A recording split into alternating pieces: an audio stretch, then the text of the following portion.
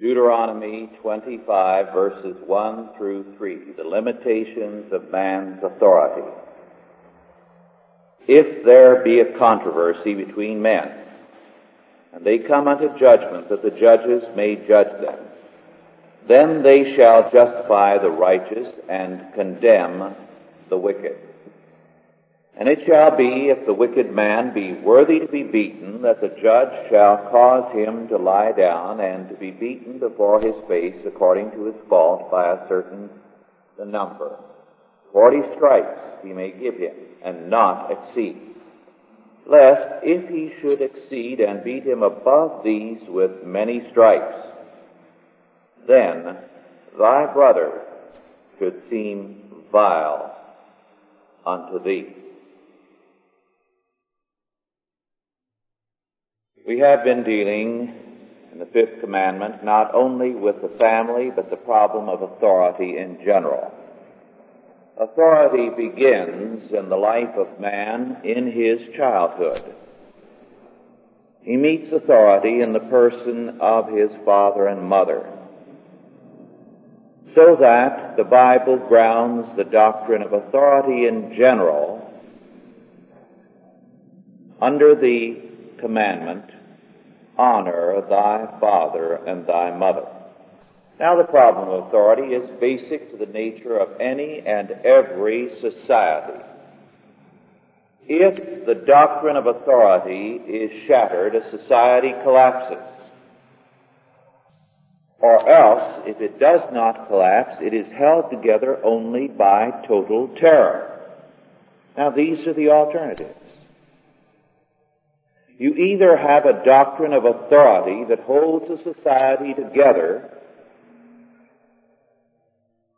or if that doctrine of authority is broken, you have to have total terror to keep it together. Now, it is interesting to look back and see how deep the sense of authority was a few generations ago. In my book, Intellectual Schizophrenia, I touch on this matter with respect to New York City and a statement by Clifton Fadiman in his plea for basic education. And I pointed out that Clifton Fadiman's plea for basic education rested on his false assumption that we could have just what we did have when he was a boy. He went to school in one of the slum schools in New York. But at that time, the authority of the school over the children was so great that during his 4 years in high school, the one tremendous incident that created a furor in the school was when somebody's rubbers were stolen. That was a shocking event. Now, today, there is scarcely a day in the slum schools of New York when a vast number of articles are not stolen and it is treated as nothing. When that kind of authority existed in a school in a slum area, it was possible to teach things that cannot be taught there today. There was authority. Today in those schools there is anarchy. The only way you could bring back any kind of teaching would be through total terror. Now, this is exactly what you have under communism. They shattered the old religious authority. In the old Russia, there was a tremendous amount of authority with a very limited number of police. The total number of police and secret police in the old Tsarist Russia was less than you find today in just one or two major cities of the Soviet Union. Today, total terror is the only way whereby the Soviet Union is able to maintain authority. Now, those are your alternatives. A doctrine of authority or total terror. And authority is a religious matter. The God or ultimate power of any system is also the authority and the lawgiver of that system. All authority is in essence religious authority. The nature of that authority depends on the nature of the religion. If the religion is biblical, then authority rests on the triune God. If the religion is humanism, then authority is in every man, and you have anarchy. And this is our problem today. We have a false doctrine of authority, a humanistic doctrine of authority, so that every man is his own law, and it is as in the days of the judges when Scripture tells us, in those days there was no king in Israel. That is, God was not king over Israel. And every man did that which was right in his own eyes. Every man was his own authority and his own source of law. All authority is by nature religious. Adam and Eve were religious in their obedience to God, and they were religious in their disobedience. They shifted religions. They shifted from the worship of God to the worship of themselves, because this was the satanic temptation. Ye shall be as gods, every man his own God, knowing, determining good and evil for yourself. Their disobedience to God was therefore a religious decision, an obedience to their own will. When a child defies its parents, it says, I don't want to, and I won't do it. It is my will that shall be done. And he replaces parental authority with his own will. He chooses himself as against his parents and their authority. If the child obeys only through fear and not through a respect for authority, it is still a religious obedience. In that power, punishment becomes the motive force in his life. Now, true authority is rightful power. It is dominion. It is jurisdiction. Men respond to acknowledged authority. They resent obeying authorities that they do not recognize as such.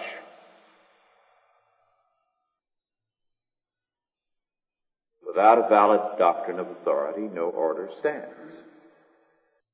So that, no matter how much one may appeal to sentiment or to feeling, it will not hold. There has to be an authority behind one's words. Now, a few months ago, when we touched on this same problem from another perspective, I cited the collapse in ancient Egypt of parental authority and the appeal to sentiment.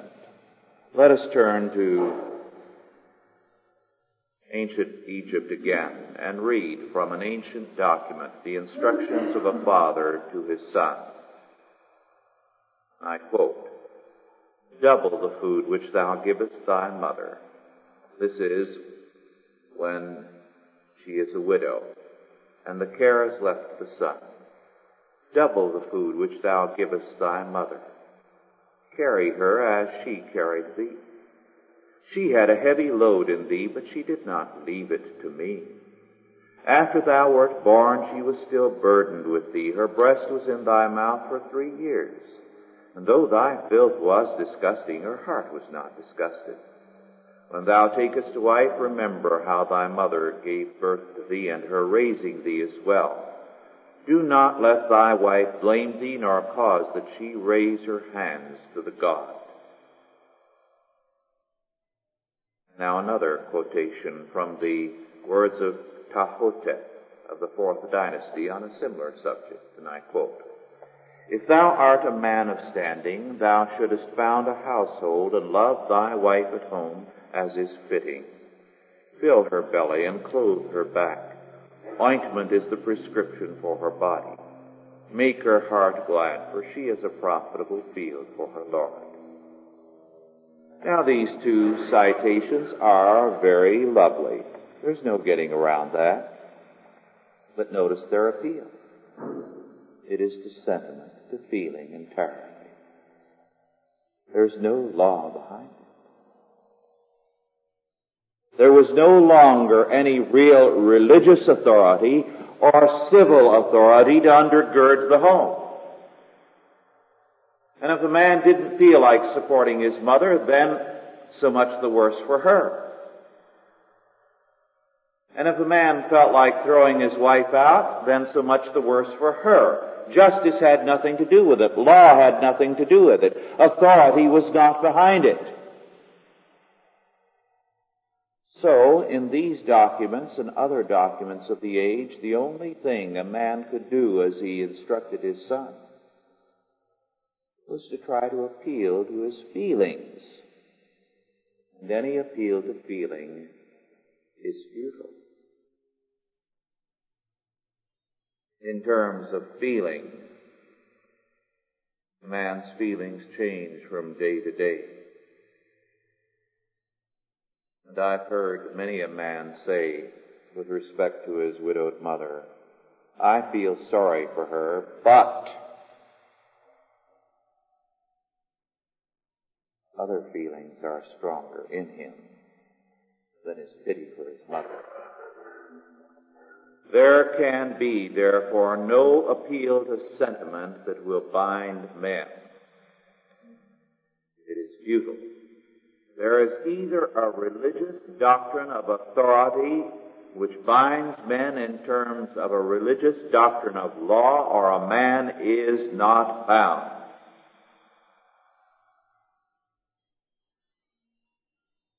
Now in Scripture, we are told, power belongeth to God. God removeth kings and setteth up kings. The Most High ruleth in the kingdom of men and giveth it to whomsoever he will. There is no power but of God. The powers that be are ordained of God. Now, this was once the doctrine of all Western society, in Europe as well as in this country. In early America and in early constitutional America, all power was derived from God. Now it is derived from the people. We have had a religious and a legal revolution. And this is what our problem is. Power has moved from God to the people, and so there is a legal revolution. And this same revolution is everywhere on the face of the earth. For example, Queen Elizabeth II, in her Christmas message, said, and I quote, "The essential message of Christmas is still that we all belong to the great brotherhood of man. If we truly believe that the brotherhood of man has a value for the world's future, then we shall seek to support those international organizations which foster understanding between people and nations," unquote. Not Christ, but the brotherhood of man. And this is why on Christmas Day, the radio and television programs, as they spoke about the meaning of Christmas, saw it as the birth of world brotherhood as fulfilled in the UN. And this was stressed by a variety of religious and civil leaders. In other words, we have a different religion and a different doctrine of authority. But in the biblical doctrine, the powers that be are ordained of God, and therefore all authority in every sphere is subordinate authority under God, subject to His Word. The biblical doctrine of authority means, therefore, first, that all authority is subject to the prior obedience to God and His Word, for we ought to obey God rather than men. Thus, while we are commanded over and over again in Scripture to be obedient to all authority in the home, in the school, in life at large, in church and state, yet we can never obey any authority when it commands that which is contrary to God's Word. Second, all authority on earth being under God and not God itself is by nature and necessity limited authority. Now this brings us to our text, which is of central importance to understanding biblical law. We have seen that according to biblical law, there must be no professional class of criminals, no incorrigible delinquents. Capital punishment eliminates them.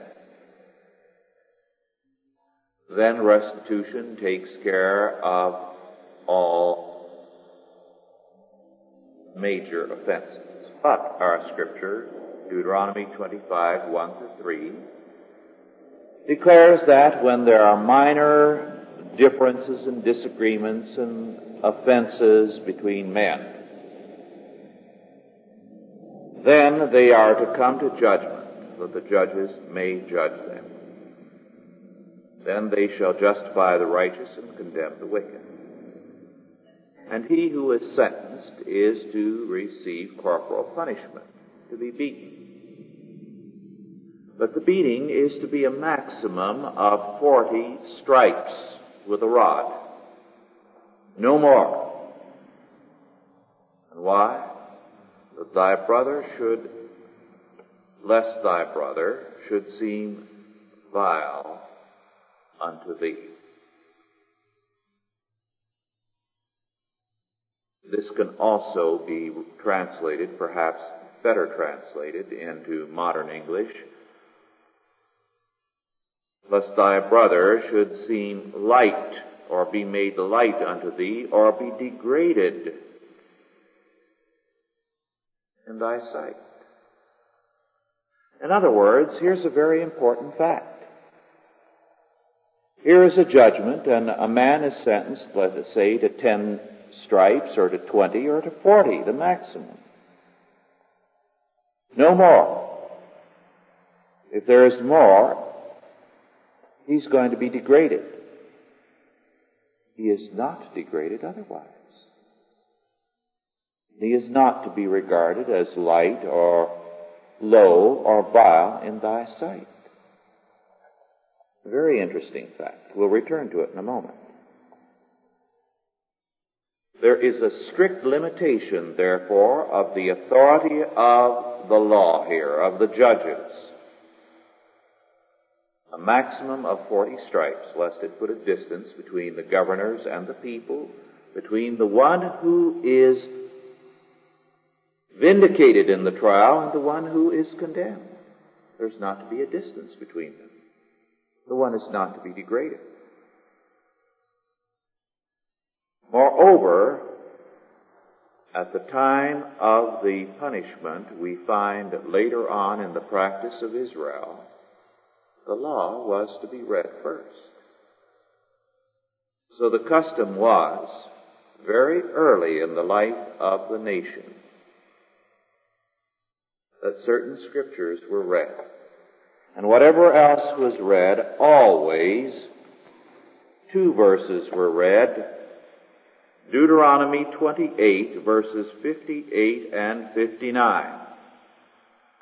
If thou wilt not observe to do all the words of this law that are written in this book, that thou mayest fear this glorious and fearful name, the Lord thy God, then the Lord will make thy plagues wonderful, and the plagues of thy seed, even great plagues, and of long continuance, and sore sicknesses, and of long continuance. Very interesting declaration. What was the purpose of the stripes as they were administered to the man? That the judgment of God, not on the individual alone, but the whole of society be avoided.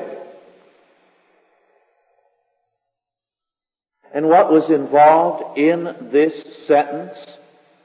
Two things. Not only that the guilty man be punished, but that he be not punished to the point that there be a breach between himself and the innocent one, between himself and the judges, between himself and all the rest of society. Thus an interesting fact appears here. The purpose of the law is, in part, to purge the society of wickedness, of evil, of wrongdoing, but also to unite society, so that those who are alive are not to be divided, but to be united. In other words, if there is to be a division, the division is between life and death. The professional criminals, the incorrigibles, are to be executed. But then the law is to unite the others. And therefore there must not be anything too severe a punishment that will put a division between those who are alive. Because those who are alive are not professional criminals. They are not depraved men. They are sinful, erring men who have, for the moment, in a particular situation, acted wickedly. And so, as they are beaten publicly, or as they are compelled to make restitution for something, they are then restored to full standing with others, and are to be seen in that light among men, so that there is a wholeness in society. There is health. Their record is cleansed. Thus, the function of the law is, on the one hand, to kill those who must be cut off. In other words, to do surgery. To eliminate the infected part of the body politic. But then, apart from that, to heal. Just as a sore finger, an infected finger is cleansed, it isn't cut off. So the sick member, as it were, is restored. But today, when we are destroying biblical law in the sense we deny that any are to be cut off, we are infecting the whole body politic, and we are not allowing the law to have its healing function because we deny it its killing function.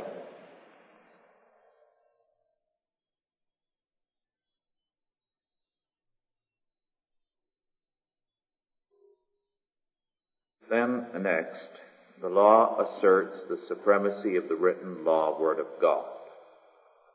Man's authority is under God. It is limited, as we have seen, whereas God's authority is unlimited. Now, man cannot limit or interpret this limited authority in terms of his wants and wishes. The will of God is declared in His law word. The form of the civil authority or government may vary, but whatever it be, it must be under the Word of God. In Deuteronomy 17, we are given that provision. Is the nation going to be a commonwealth or a republic under judges or governors, or is it to be a monarchy? In either case, Deuteronomy 17 makes clear, it is to be under the Word of God.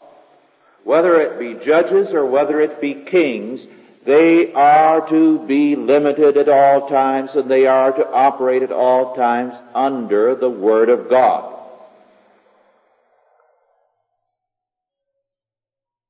And the purpose is to put away evil from Israel, or to purge it from the land. Now it is interesting when it deals with the authority of the king, Deuteronomy 17. It declares he is to be of the covenant people. In other words, he is to be a man of faith. Next it says he is not to multiply horses, nor wives, nor gold and silver unto himself. Very significant. Not to multiply horses. Horses in ancient times were used for offensive warfare. In other words, his purpose is to prepare for defensive warfare. He's not to be an imperialist. He is not to multiply wives. In other words, he is to be monogamous, not to practice polygamy. Nor gold and silver unto himself. In other words, his purpose as ruler is to seek the prosperity of the people, not his own wealth.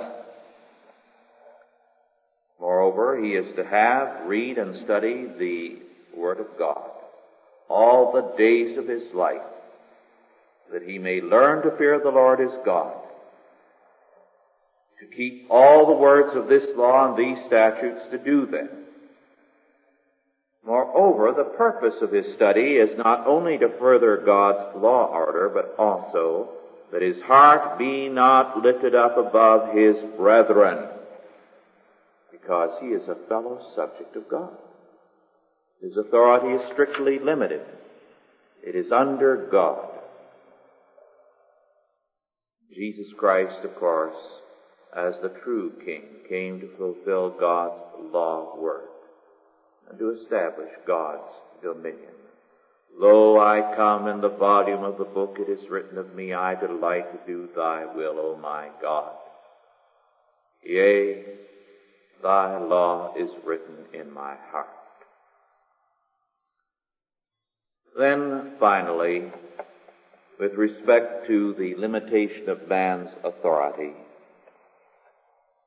the Scripture makes clear in Deuteronomy 21:15-17 that personal whims cannot take precedent over God's law even where our property is concerned. The law has to do with inheritance. A favored son as against a disliked son. A son by one wife is against the son of another wife in a polygamous union. In this case, the father cannot pass over the firstborn as long as the firstborn is godly. The only legitimate grounds of heirship, in other words, are religious and personal feelings cannot take precedent even where our property is concerned. Thus, authority is not only a religious concept, but it is a totally religious concept. It requires recognition at every point in our lives of God's absolute law order. The starting point of this recognition is in the family. Honor thy father and thy mother. Out of this obedience comes the basic, the fundamental religious training in authority. If the authority of the home is denied, it means that man is in revolution against the fabric and the structure of life, against life itself. Therefore, this commandment declares that obedience carries with it the promise of life. Let us pray.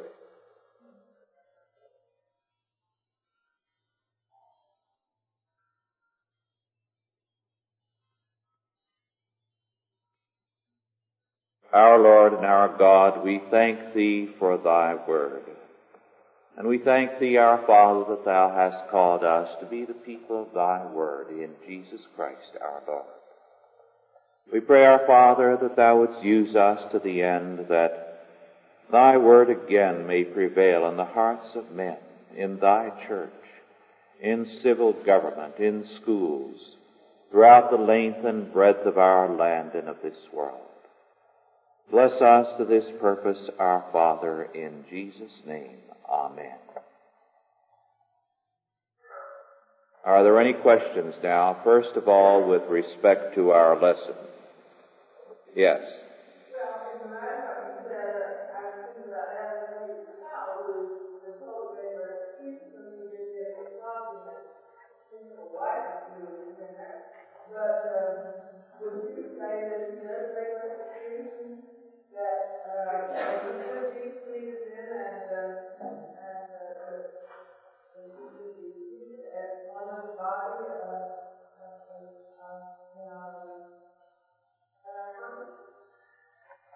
I would say that, first of all, he should make restitution before he is seated.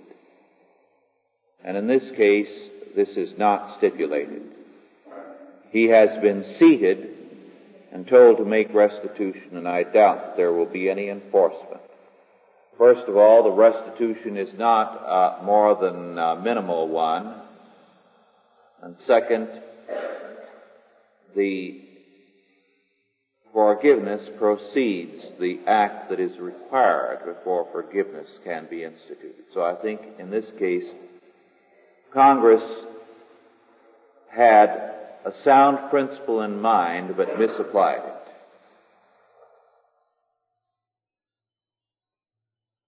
Yes.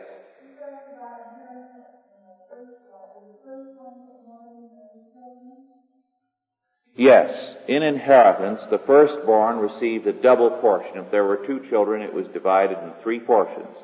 However, he did not receive it unless he were a godly son.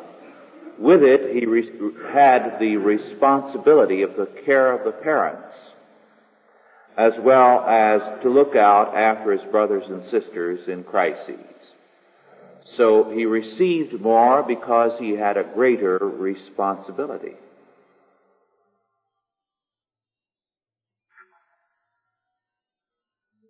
Yes. Well, I think that David Esau, was Esau older than David? Yes. And when that was brought about David, but it seems that Esau said, who are they today?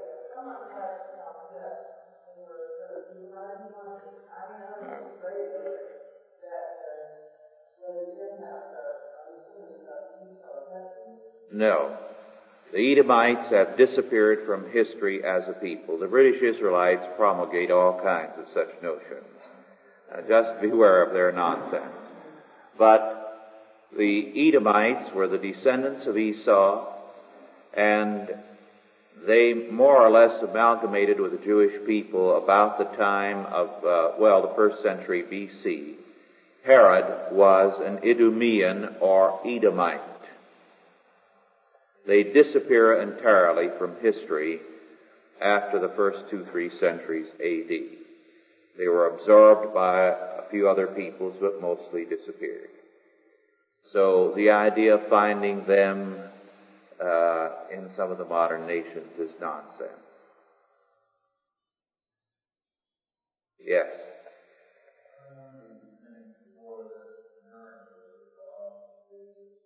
Yes.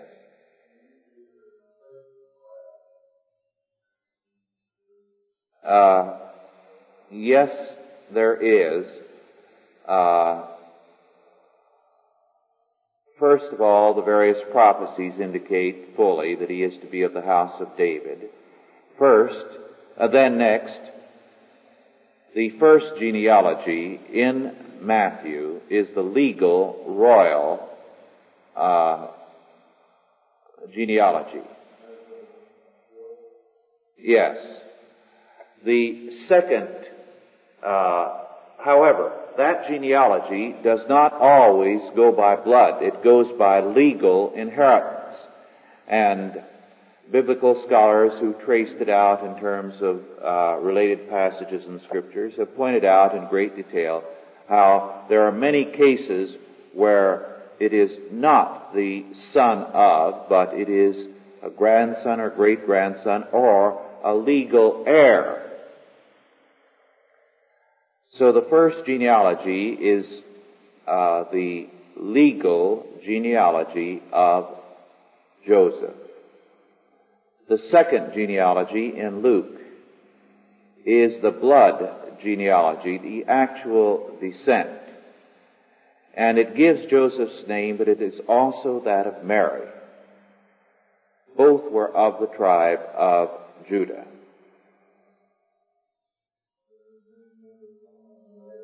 They were related.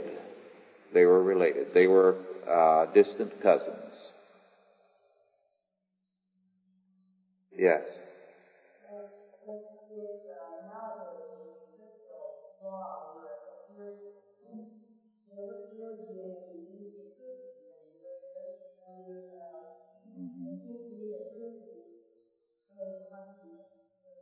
Yes. We'll be starting this subject next week. Most people don't realize that prisons are a fairly modern thing. And it's a substitute for biblical law. They are quite new on the whole. The only thing that existed in ancient times and in modern times until fairly recently was not a formal prison, but a ward house, where they were kept in ward or in custody pending a trial. Prisons are at the most 200 years old and very extensively a lot younger. In many areas only a century or so. And this is one of the reasons why we have a modern problem. But we will begin an analysis of this next Sunday, so I don't want to get into this any further. Yes? Those were different. The dungeon was a place where people were kept for ransom. That was a lawless thing on the part of robber barons. It was not a part of the established law order. So you see, you have to distinguish between what people did in terms of a lawless act and what was the standing law. So dungeons were places of torture and of keeping prisoners for ransom. For example, Richard the Lionhearted, King of England, was thrown into a dungeon until he could be ransomed, because the Austrian monarchy, I believe it was, as he was trying to sneak back to England almost alone with just a handful of men, figured, since there was a tremendous political conflict at the time, here's a good man to seize and take prisoner until England coughs up so much money to ransom him. And of course, the thing that compounded the problem there was that his brother John had seized the throne in England, which left Richard in the lurch for quite a while. The amazing thing was that Richard, who was something of a scoundrel, was so indulgent of John. Yes.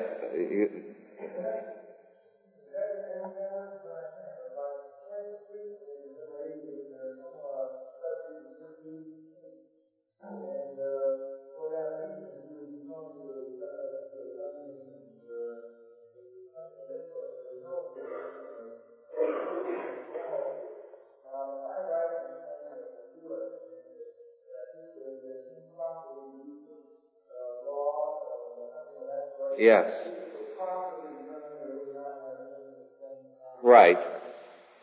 It was not a part of the law processes of the day. In other words, if you went by the legal processes of the day rather than the barbarian practices that were survivals of paganism or were practices whereby they just took vengeance on someone outside the law, you can find instances of that, very definitely, a great many. But the legal practice was otherwise. And there are many, many violations of this. And of course, with the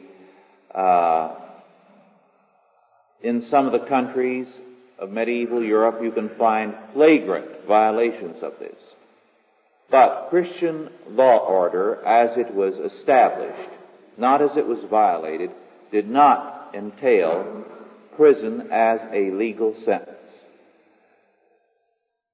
For example, you can find that Gottschalk, one of the very fine theologians of the medieval period, was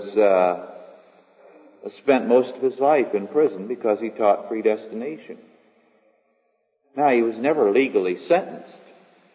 There was no law process that put him there. It was just that the church authorities didn't like him teaching that, so into a cell in the monastery he went. And he refused to recant, and he stayed there.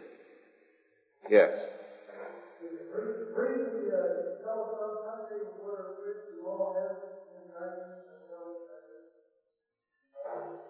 Well, not some country, but in many places. For example, you can take England. Go through the Anglo-Saxon Chronicles, which means you're getting back into early English history. And you can find periods so lawless when it was virtually impossible for a man to go out after dark, when anyone who was poor or weak was continually victimized by extortion, rape, murder. You can also find periods when a strong monarch, by applying the law rigorously and executing the hoodlums, made it so secure in England, as the Chronicles state at one point, that a virgin carrying a sack of gold could travel from one end of the kingdom to the other untouched. Now that's law. That's order. But you see, it depended very definitely on who was in authority and who chose to enforce it. So it could vary sharply from one decade or from one generation to the other throughout Europe. You had eras of very, very fine law enforcement and the elimination of the hoodlums. You had other periods when it was fearful. For example, one of the sad parts of English history, to take England again, was that after every war, you had a large class of professional beggars, the veterans who were crippled. But when Cromwell's army, a thoroughly Christian army, returned from the wars, the army disappeared overnight after it was discharged. And Macaulay, in his History of England, comments on it. Not a beggar was to be seen. Every man, no matter how crippled, in terms of his faith, saw to it that he took care of himself. Or if he was extremely maimed, his family took care of him. So that the army melted out of sight overnight. So you see, you can't go back and say what country, but when. And when you find that at a time you did have exceptionally fine law and order, it was because you had a Christian ruler or a Christian regime where a Christian law order was enforced. Sometimes you did have it to an amazing degree. Yes.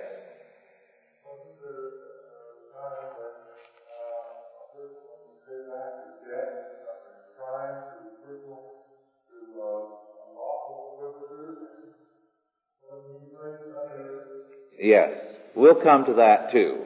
Yes, sometimes a debtor, in terms of biblical law, or that is, a criminal who could not make restitution, did it by becoming a bondservant for a time. Yes. Yes. He was in prison pending execution of the sentence, you see.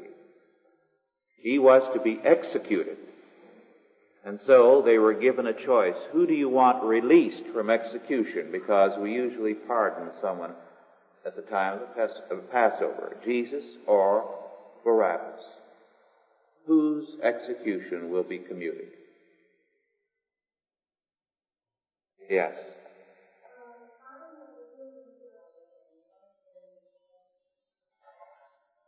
The child in school is under the authority of the teachers. If the parents do not like that authority, they can withdraw the child and take the child elsewhere. But as long as the child is there, it is under that authority without any question. The only alternative to obedience is total withdrawal.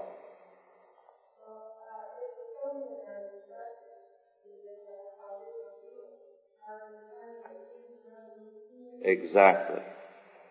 The children cannot be taught disobedience. They must be taught obedience.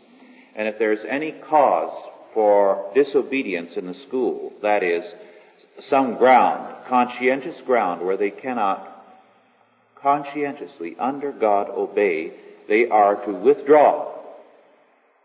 Now, this is why we believe in Christian education. We believe that the schools should be free schools, that is, free of state control and independent, so that the parents can choose them, and if they find cause for disagreeing with the school, they simply withdraw. But while they are there, they must be obedient. And obedience must be strictly enjoined. I think the principle that the Reverend Robert Thoburn in the Fairfax Christian School, which I think is virtually without equal, employs is excellent. He has one of the finest schools in the nation, and virtually all his children come from non-Christian homes. It is a fixed principle with him that no child is to be permitted any kind of disobedience, nor can the parents, when they bring the children there, disagree with their methodology. If they do, they are to withdraw their child. So that if any parent comes and says, well, I don't like the Christianity you're teaching my children, or the conservatism, or the kind of economics, he doesn't argue. He simply goes to the filing cabinet, takes out their transcript and hands them to them, and says, you may take the transcript to the school of your choice. And that's it. As long as they are there, the parents are to back up the authority of the school or to withdraw the children. They are given no alternative. And this, to me, is the only way. You withdraw on principle, or you stay and you obey on principle. Our time is really past due, but there are a couple of interesting things that I'd like to pass on to you. One from the comic strips of a week ago, Our Boarding House, Major Hoople, where I think Major Hoople spouts some very interesting Keynesian economics. Buster asks him, Major, you claim to be up on high finance. Why are the solid silver coins disappearing? And Hoople answers, just a simple misapplication of Gresham's law of economics, boys. And he continues, yes, Gresham found that bad money drives good money out of circulation. And Buster says, like the jingle says, no one saves money that looks a bit funny. But Hoople answers, but of course, these new coins are different. They're backed by the government. And the answer, so is General Custer, Prohibition, and the Pearl Harbor Defense Plan, which I think is a good answer. The rest of it is good too, but that, I think, was the point. Then this from the conference of the National Committee of Negro Churchmen, which was this time sponsored by the United Presbyterian Church, but has had the cooperation of most church groups. The invocation at this conference went like this in its conclusion. Unite our hearts, our spirits, and our guts in the third world and make it a world of revolution. In the name of Jesus, of Martin, and of Malcolm, we raise our prayer to thee. The last night of the conference, the delegates became angry with the cashier at the St. Louis Gateway Hotel where they were meeting for their conference. They insisted that the cashier and several others of the help had made insulting remarks to them. The whole delegation decided to hold a sit-in in the lobby of the hotel, which lasted until 3:30 a.m. And then it concludes somewhat later that the United Presbyterian Church, through one of its committees, can put its approval on such outrageous conduct as an indication of how far from Scripture the ecumenical movement has drifted. It is no longer Christian. Then this little bit of humor, which I thought was very interesting. Some of you read of the discovery of gold in Beverly Hills not too long ago. Well, the man who discovered it, McLachlan, on his property, didn't know how to exploit it, so he thought he'd rent it out to anyone who came and wanted to work it on a fee basis. And he didn't have any takers except a group of hippies. So he let them have a go at it, and he remarks, the engineers told me that one of my problems would be a shortage of water that would be needed for the gold washing operation. I explained that to the hippies, and they looked at me blankly and just shrugged. Look, man, one of them said, we don't care if the gold we get is dirty. I should have known that lack of water is never a problem to a hippie. He explained to the group that they would require certain instruments like mine detectors to pinpoint any metal in the ground. The boss hippie said, don't need nothing like that. We got the man. He indicated a wizened little old fellow about 500 years of age, it seemed, in a dirty white toga with a bouquet of dandelions circling his bald head. The man will meditate a bit, the hippie chief told me. You know, think golden thoughts. And when he gets the right vibrations, we know he's used in on where the cool yellow stuff is, and then the cats here will start digging. You thinking pure golden thoughts, man, he would ask, and the man would nod his head. Think gold and get gold, the hippie said, never fails to work. Well, I had some misgivings about the whole setup, but I had to go elsewhere, and so there wasn't much I could do about it. I was gone for a week or so, and when I got back, I discovered that all the hippies were gone. There was nothing left but a few scattered beads and some wilted flowers. I soon found out why they left so quickly.